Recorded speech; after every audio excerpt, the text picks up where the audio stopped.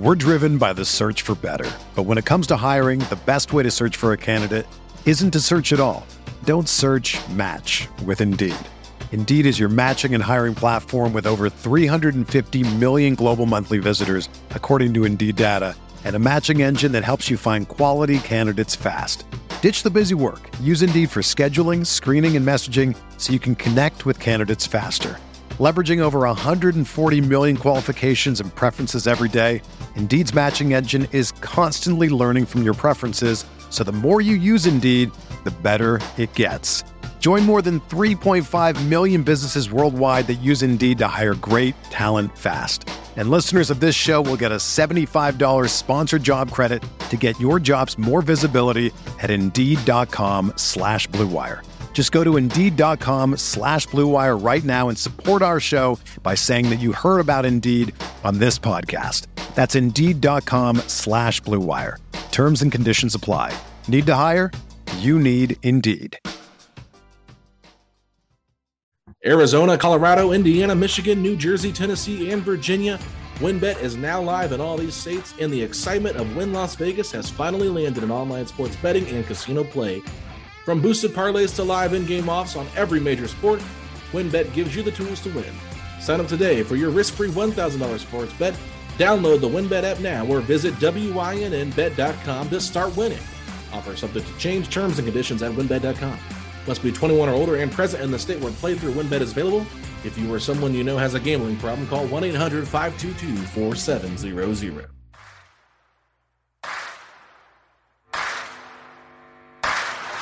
You're listening to Setting the Pace, your go-to Pacers podcast with Alex Golden and Michael Facci. Miller for three. Oh, he backed it in.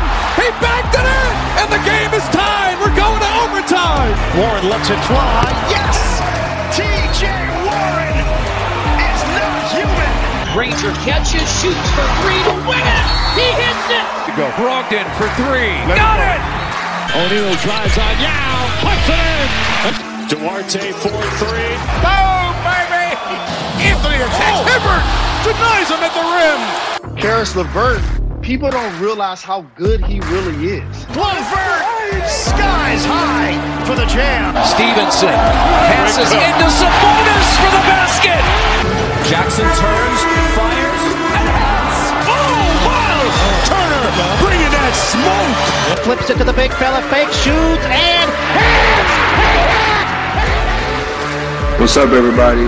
This is Dwayne Washington Jr. You're listening to Setting the Pace. What's going on, everybody? Welcome back to another episode of Setting the Pace. I'm your host, Alex Golden, and I'm going to be joined today by the one and only Rhett Bauer. Rhett is filling in for Facci as we are going to talk all things Pacers, Knicks, and a little bit of Edmond Sumner. But before we get to that, Rhett, how are you doing, man?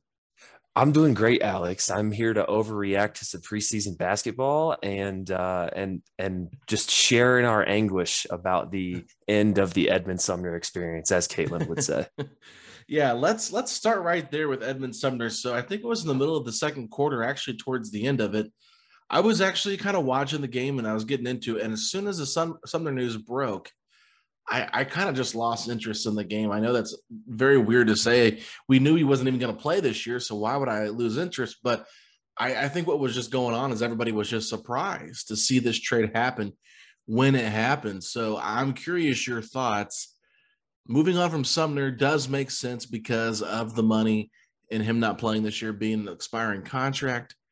But on top of that, they bring in Brad Wanamaker on a training camp deal, so an Exhibit 10 deal, to let him compete for the final roster spot now because they will have one open roster spot. So walk me through what you were thinking there. Well, first off, it was the Sekou Doumbouya trade first from the Nets to the Rockets. And so I got the Woj tweet, as everybody does, and I was like, oh, that's weird. And so I put my phone down and then I saw another one and I assumed it was the ESPN story about it. But no, it was Sumner. And boy, that just hurts. I don't like it. I understand from a roster spot perspective, especially with the third string point guard, like you said. And apparently Carlisle said after the game that that's a position that is still being fought over. So from that perspective, I guess it makes sense. Things could not have gone worse for Edmond Sumner this summer. And I can't get over the human aspect of that, really. Yeah. Now, you feel bad for the guy. I mean, he's such a great kid, too. The Pacers took a chance on him. I believe they traded up for him, actually, in the second round in 2017. Was the second longest tenured Pacer, believe it or not, behind Miles Turner up until this point. Now Sabonis has taken over that position. But I will say this, like, Sumner worked through a lot of injuries. He is kind of an injury-prone guy. But at the end of the day, like, when he played, he was impactful. Like, you clearly saw the development from him. Like, I remember that Hawks game so well to end this season against Trae Young, his rookie season, when he had like 30 points and hit the game-winning free throws. Like, that is my favorite Edmund Sumner moment that I can remember because he just went off that game. There's a lot of, just he's a good, impactful player. I didn't necessarily see him having a spot in the rotation with the Chris Duarte draft pick, signing Torrey Craig, Jeremy Lamb still being on the roster. I just didn't see him getting a chance to really crack the rotation unless injuries occur, which they have. But now looking at things, the Pacers did acquire the draft rights to Juan Pablo Valle, I believe is how you would say it. He's from Argentina. So if they do end up bringing him on, we'll find out more about him later. But really just a trade to free up some cap space. And putting the human element aside, let's talk this through a little bit. You talked about how Rick Carlisle said this third point guard position is really up for grabs still. So with them bringing in Brad Wanamaker, does that say they're not maybe impressed with the guys they have in camp right now? I would say so. Maybe just bring in an extra body, somebody who is a vet to be in that third string point guard spot, because I mean, like you said, it doesn't seem like they trust them enough to just hand over that role to them. Otherwise they wouldn't have just dumped Sumner for nothing and then brought him in. So it's interesting that they, like, everybody played for the Pacers tonight and nobody really looked that great towards the end of it. Like when guys like Dwayne Washington and Kiefer Sykes and all of them were in there, they didn't look that great. So it kind of makes sense in that regard. I don't know, the human element, man. I just can't get past it.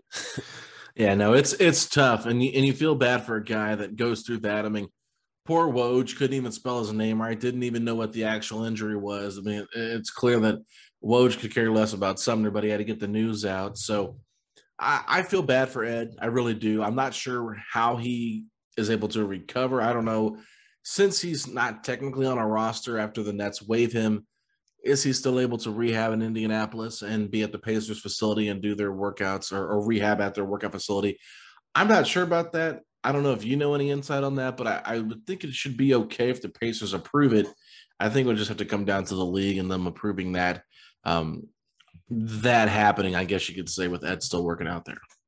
That's the only thing that would save this in my eyes, just to have him still around the team and rehabbing and all of that, because it's obviously not an easy process. That would make me feel just a little bit better about the situation. But you mentioned about Juan Pablo. He just signed a deal over in Europe. I think it was a 2-year deal. So there's zero chance of him coming over, drafted in 2015. So we don't have to worry about him taking a roster spot at all. Right. It was more so just the rights, kind of like how the Pacers have traded rights to players for years and never come over. I think it's just something to give something back, I guess you could say.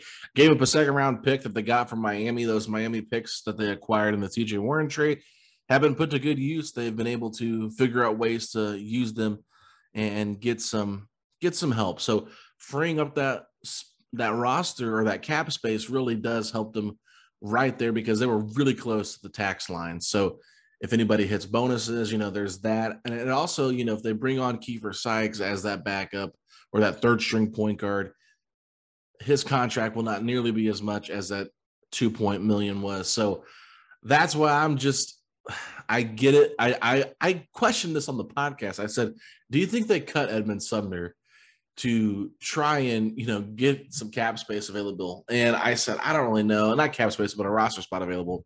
I said, I don't really know if they're going to do that. The trade route made a little bit more sense to me, but at the same time, it's just the Pacers have been so careful under the Pritchard era of trying to treat their players right and always doing things the nice way, I guess you could say. So this does seem a little bit not like some of the Pacers would do, but I think they're trying to win. And everybody now believes that this trade was made because the Pacers are going after Ben Simmons. And I'm just laughing because I don't think it has anything to do with it, but the moment I say that, they're going to trade for Ben Simmons. So I'm being very careful with what I put out on Twitter. I mean, if they traded for Ben Simmons while we were on the pod, this might go for another 45 minutes to an hour. But the funny part about them like clearing a roster spot in a trade for Ben Simmons is that the Pacers would be the one trading multiple players to bring in one. So you're creating one roster spot to trade 3 players for one, and then you have 3 open roster spots. So no, I don't think this is a precursor to a Ben Simmons trade. That math does not quite check out for me. No, it seems like a very minor deal. I think people just want the bigger deal because, of course, it's been talked about on The Jump. Brian Windhorst, Zach Lowe, and Bobby Marks talked about it on their podcast today, The Low Post.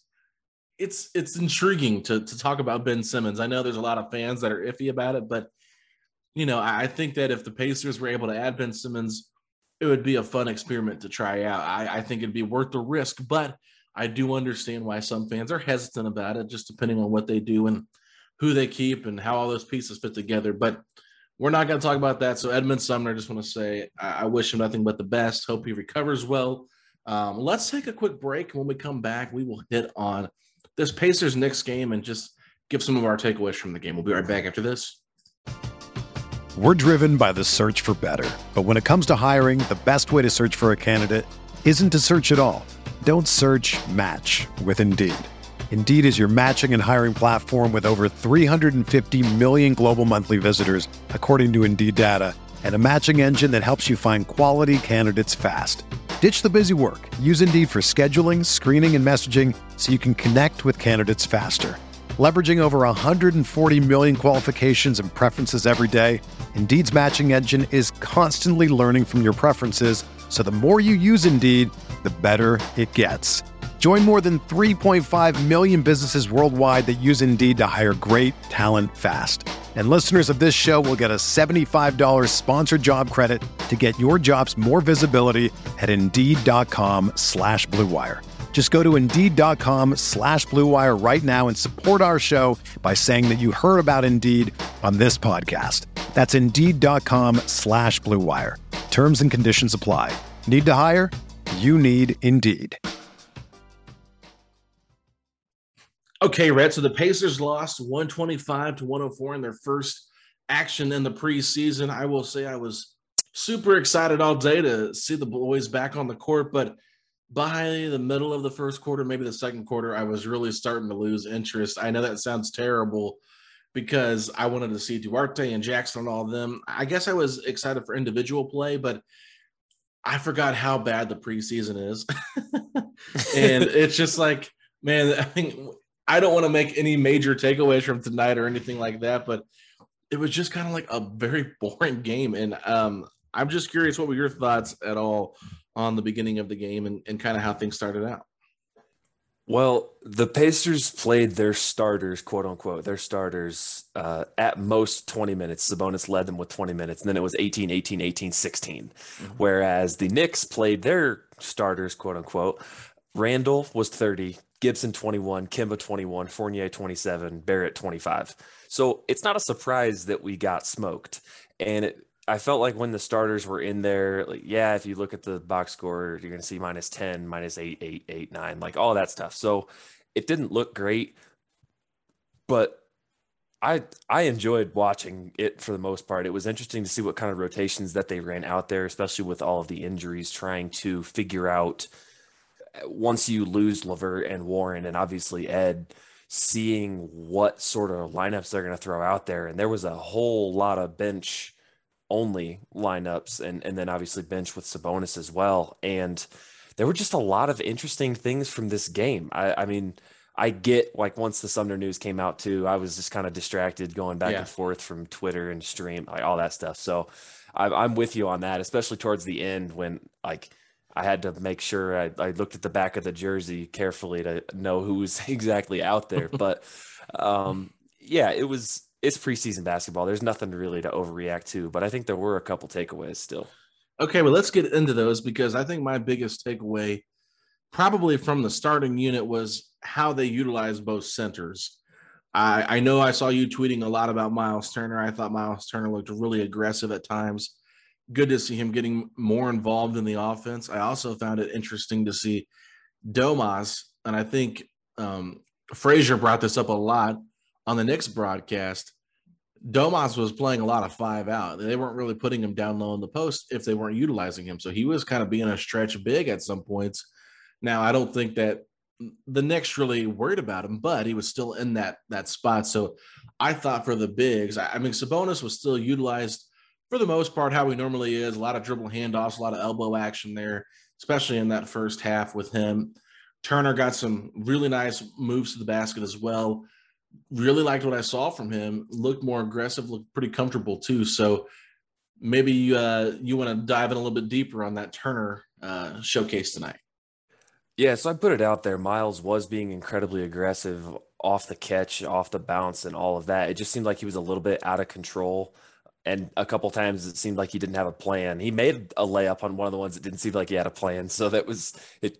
I guess the ends justify the means, but it was very interesting to see how they used Sabonis because it didn't seem like he was very involved in plays that Miles was the screener.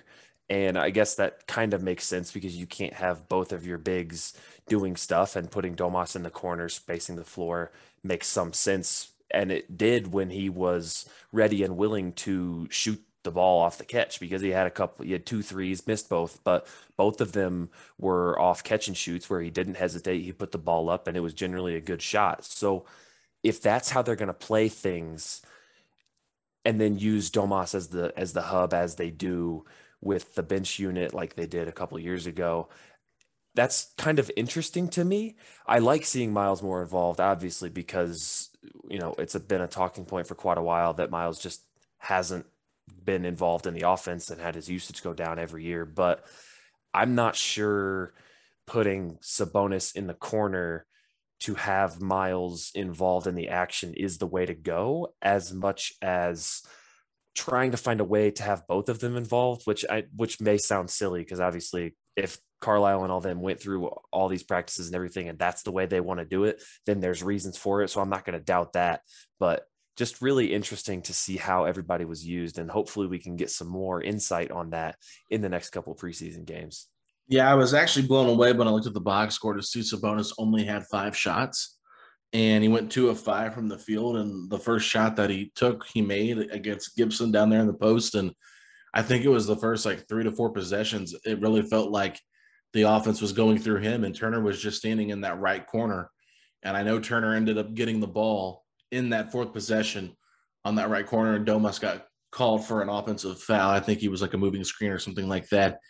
And then the very next play, we saw Turner start to get utilized there as a screener. So I was kind of intrigued by how, at first I thought, okay, they're going to be going through Sabonis a lot again. Okay, I'm interested to see how they utilize Turner. And then all of a sudden they flipped it. And I think it was either like the 6th or 7th play of the first quarter. Domas was actually in that dunker spot on one of the plays. And I actually thought that made more sense to kind of do like a 4 out with 1 down low, how they used to do some with Thad Young. And, Sabonis is such a good passer. If you can get Turner popping and that guy driving, whoever the ball handler might be, it does make some sense. Or even get Turner rolling. He can hit Sabonis down there on the baseline. Just some really intriguing, ideas, but really they didn't do a whole lot of that. Most of the time it was 5 out. So, the biggest takeaway for me was no staggering of the bigs at all.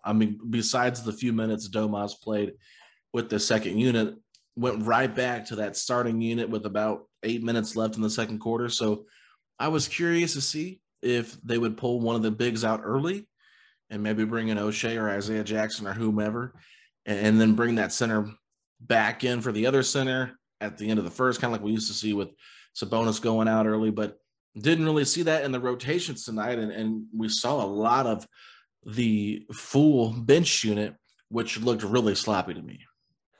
Yeah, it kind of makes sense that they played the bigs together when they only played 18 and 20 minutes total, because if you have only a few minutes on you're not even going to play half the game, then you kind of want to see what the 2 bigs can do together, because I'm assuming that's what they've been working on the most, is trying to find a way to get these 2 to work together. And so I kind of get the lack of staggering from that point. And then, like you said, a couple minutes playing Domas with the bench kind of makes sense. But yeah, a lot of bench, a lot of Isaiah Jackson. It seemed like Chris Duarte was not shy at all. And then obviously Torrey Craig towards the end of the game was like bringing the ball up and initiating offense. And if you had given me like 15 guesses of what we would have seen for this preseason game, that would not have been one of them.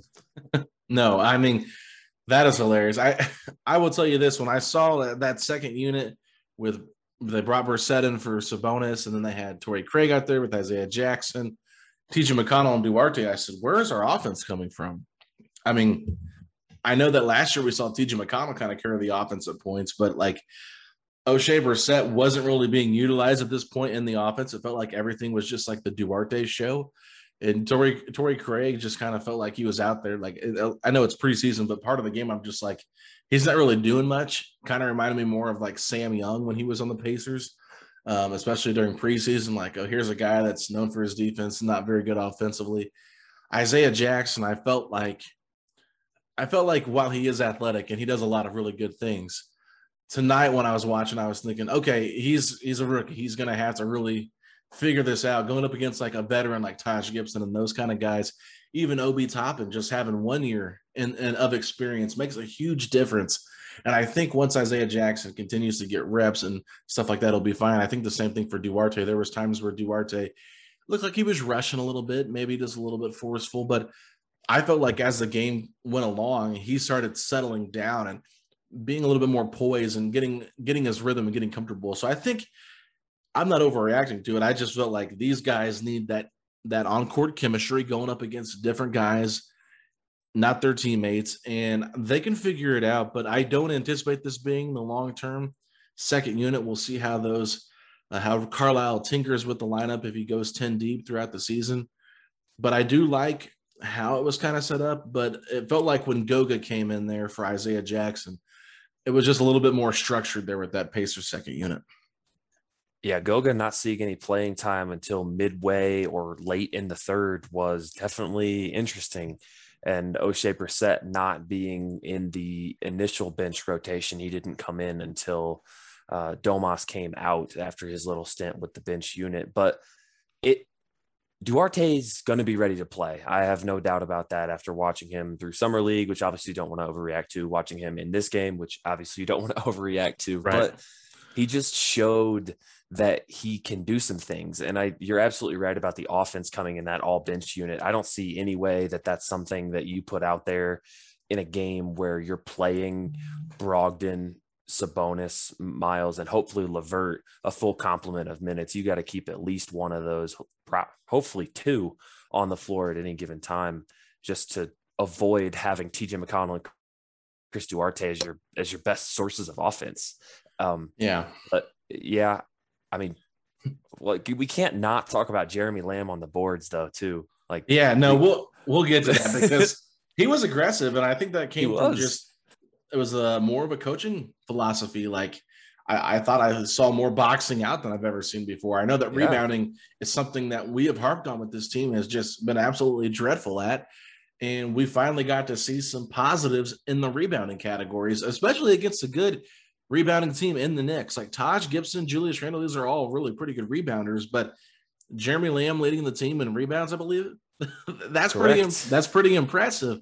Especially this is a guy that talked at media day talking about how he was a little bit nervous of getting knocked down and being a little bit physical. So to go after the boards, you have to be a little bit more physical.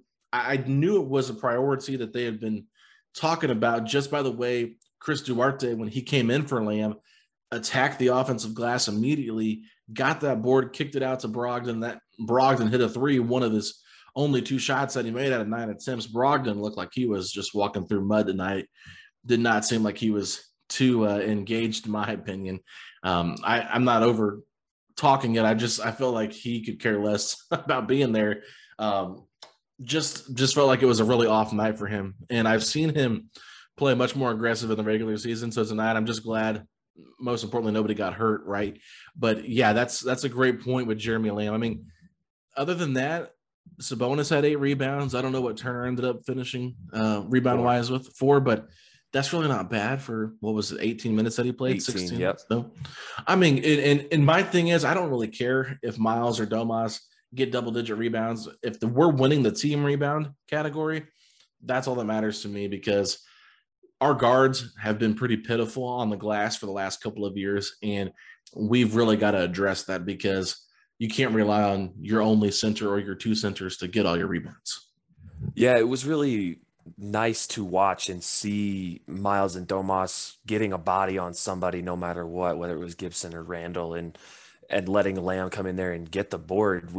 If you look at the box score, it's kind of surprising that we lost by 21, because we out-rebounded them, same assists. We shot better from 3, but we had 16 turnovers to their 3 turnovers. And so that very quickly tells you kind of how sloppy things were on the Pacers side of the ball, even though it didn't seem that bad to me. I mean, it was preseason basketball, so you take that for what it is, but I would not have guessed that we were minus 13 in the turnovers department. So, I mean, if we can clean that up a little bit, I don't see any reason why we can't get a little bit more excited about what this team can do this season. Yeah, and I think really, if you also look at it, some of the big things I took away, it's like, man, just imagine if we had TJ Warren and Karis LeVert in that starting lineup. It would just add such a different dynamic. Like, we like Justin Holiday, and Jeremy Lamb is a guy that, we brought in here to be a 6th man, 7th man. He's not a starter level player, in my opinion, especially now at this point in his career. But you bring those two guys in and into that starting lineup, they provide, some stuff, but not to the level, not even close to the level of what you want from Warren and Karis LeVert. So it's just like, you imagine putting those guys on the bench. Probably one of them is not in the rotation, with Chris Duarte probably getting minutes over Jeremy Lamb, I would assume, but you never know at this point. But that, to me, it's just like, okay, if we're fully healthy, I feel much better about how we would compete against the Knicks.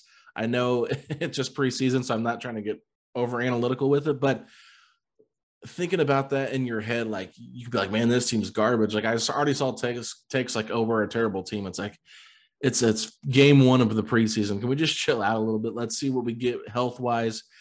And I will say this, watching that second unit offense, all I could think to myself is, man, we were spoiled over the last couple of years to see Doug McDermott with that second unit. I don't think people realize just how good he was in the chemistry that him, Domas, and TJ McConnell had together. Without a doubt. Yeah, it was such a pain to see McDermott start for the Spurs. I didn't expect that, and it's like, oh man, he's really not on the Pacers anymore. But yeah, I saw more takes about the Pacers organization for trading Sumner when he was hurt, who ultimately got cut, than I did about the actual basketball game, which I guess is good.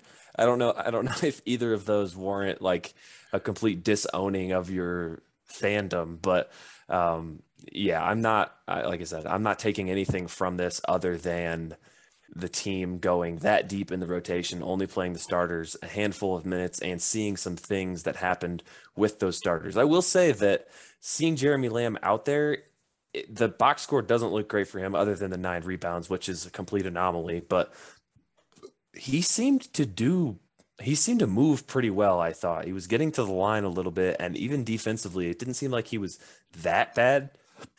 It definitely seemed like last year put him in bad spots, and he's not going to be good, definitely not going to be great, but to see him just be a normal player, just to see him be an NBA player was kind of nice. And so that's one of the things I'll be looking for next game as well, is to see if he can continue to regain some of that value that I'm assuming just wasn't there over the summer, as it seems like the Pacers were trying to move him and couldn't. Yeah, and that's another thing. You talk about Edmond Sumner, the Pacers reportedly tried to move Jeremy Lamb, but nobody wanted him. And I heard somebody say, well, why don't they trade Lamb over Sumner? This is just gross. Why would you trade a guy that's injured? Look, $2 million is a lot easier to trade than $10 million, okay, people? And you need a healthy body. That's the only thing I dislike about the NBA. I wish they almost had like 1 IR spot or 2 IR spots, just because if a guy goes down with an injury, you can put him on the IR and then find a way to bring another player in to fill that spot and not have it, go against your roster count. I mean, it maybe goes against your salary, but not against your roster. I think maybe the NBA could look at something like that, because really that's just such a bummer for Ed, getting cut by the Nets as soon as they acquire him. But I think with Jeremy Lamb, people were bashing him like crazy tonight, like, oh, I hate watching him play. He's terrible. I think people are just so done with Jeremy Lamb because of after the injury, he didn't look great last season. And last year was just such a tough year. People aren't giving him the benefit of the doubt. Where I thought tonight, like you said, he really wasn't that bad. I thought it made a lot of sense why they're actually starting him over Duarte, just because he's got the experience and he won't get rattled. He's got that experience on him already, where he's been a starter, he's been in big games, big regular season games, I should say, and been able to prove, hey, I've done this while I've been here. I know how to play in the NBA, where Duarte is still learning. And maybe give it like 2 or 3 weeks and Duarte shows what he did tonight and is consistent, putting up, 15 points tonight and 5 assists. If he's able to do that on a consistent basis, playing 20 minutes a game, then hey, maybe then you do think about inserting him in that starting lineup for Jeremy Lamb if LeVert and Warren miss some significant amount of time. But I just felt like the Jeremy Lamb hate already in game 1 of the preseason was a little bit overblown. There's a lot of good reasons to start Jeremy Lamb right now. And one, to recoup his value, get him playing with the starters so that he's not asked to do that much. And so maybe he can thrive in a lesser role where the defense is already reacting to the other starters. But also, it takes so much pressure off of Duarte and lets him come into his own at his own pace and not have to worry about coming in and immediately starting as a rookie. Because then if he doesn't do well, do you take him out of the starting lineup and then you're the rookie that started and couldn't hack it, and so now you're off to the bench? I wouldn't want to do that. And so it makes just way more sense. Just bring him off the bench, bring him along slowly, let him figure it out. And if he ends up taking that job from Jeremy Lamb, then okay, he earned it. But in the meantime, letting Jeremy Lamb go out there and try to recoup some value is definitely worthwhile, especially while Caris LeVert and TJ Warren are out. Yeah, and I think it makes sense too. Like, Jeremy Lamb is a guy that there was rumors that the Mavericks had interest in him last year, so maybe Carlisle likes his game a little bit more than the Pacers fans do. But ultimately, it's just one of those things where you got to get his value up, and if he's able to contribute, then you've got someone that you can rely on. Because I hate to say it, but injuries have not been the Pacers' friend. I mean, they were making fun of us on the Knicks broadcast about being injured since like 2011 with Danny Granger, okay? So it's just like, the Pacers have not been able to catch a break. Paul George broke his leg. It's just like over and over and over again. We've had unfortunate injury luck, and having healthy bodies is important. That's why you see, maybe you could say it's a heartless trade of Edmund Sumner, but the best ability is availability. And if these guys aren't able to play, then you got to find a way to get guys on the roster that can. And I felt like tonight, Keelan Martin coming in, playing like he did, you could just tell he's got some experience underneath him. Some of these other guys that are maybe lesser in the rotation because they're on two-way contracts or Exhibit 10 contracts, there's a reason why. They're just not ready quite away. They're not ready quite yet. And then you see the Brad Wanamaker stuff. Look, Brad Wanamaker might end up getting that third point guard spot and be the 15th man on the roster with a minimum contract. Only reason why he might get it is because he's got that experience. And it does pay off when you do have experience in the league. And unfortunately, from just a viewer standpoint, you can tell when someone's played in the league and had somewhat success versus someone who's still trying to prove themselves, because guys that are constantly trying to prove themselves can overdo things, they can overthink things, and that's just something that you just want a guy to feel comfortable in his role. You don't want to make a guy feel like he's competing for something and they can become a little bit forceful. We've seen that throughout times, guys trying to prove their worth in the rotation. They can force stuff, and that's not the route you really want to go. But overall, first preseason game, I don't think we'll do recaps of every preseason game going forward, but I just wanted to talk about this one and kind of get your thoughts on everything. Do you think Carlisle maybe might be holding some stuff in, not wanting to show his hand too much with what he might do with this roster? Absolutely. I don't think there's any question, and that comes to fruition with the minutes that the starters played, because obviously that is a very easy way to determine that they did not take this game nearly as seriously as Tom Thibodeau and the Knicks did. But yeah, I'm really looking to see what will change from game 1 to game 2, and then see what goes on as they add more and more minutes to the starters. Yeah, no, I agree with you. So, Rhett, where can the people find you at on Twitter? And do you have anything that you want to promote for your fantasy basketball league? Yeah, absolutely. You can find me on Twitter at Rhett_Bauer. I am on there far too much. Just ask my wife. I'm doing a lot of stuff for my fantasy basketball podcast, Punt Intended. We're having a really good time over there, breaking down team recaps right now, a couple mock drafts we did, and then just generally reacting to all of the NBA news with a dynasty lens. So if you're interested in that, please give me a follow and let me know what you think. All right, everybody, you can find me at Alex Golden NBA, my co-host Mike Facci at _FACCI. We're on Twitter at SettingThePace3, over on Instagram at Pacers Talk, and on Facebook and on TikTok at Setting the Pace. Thanks so much, everybody, for listening. See y'all later.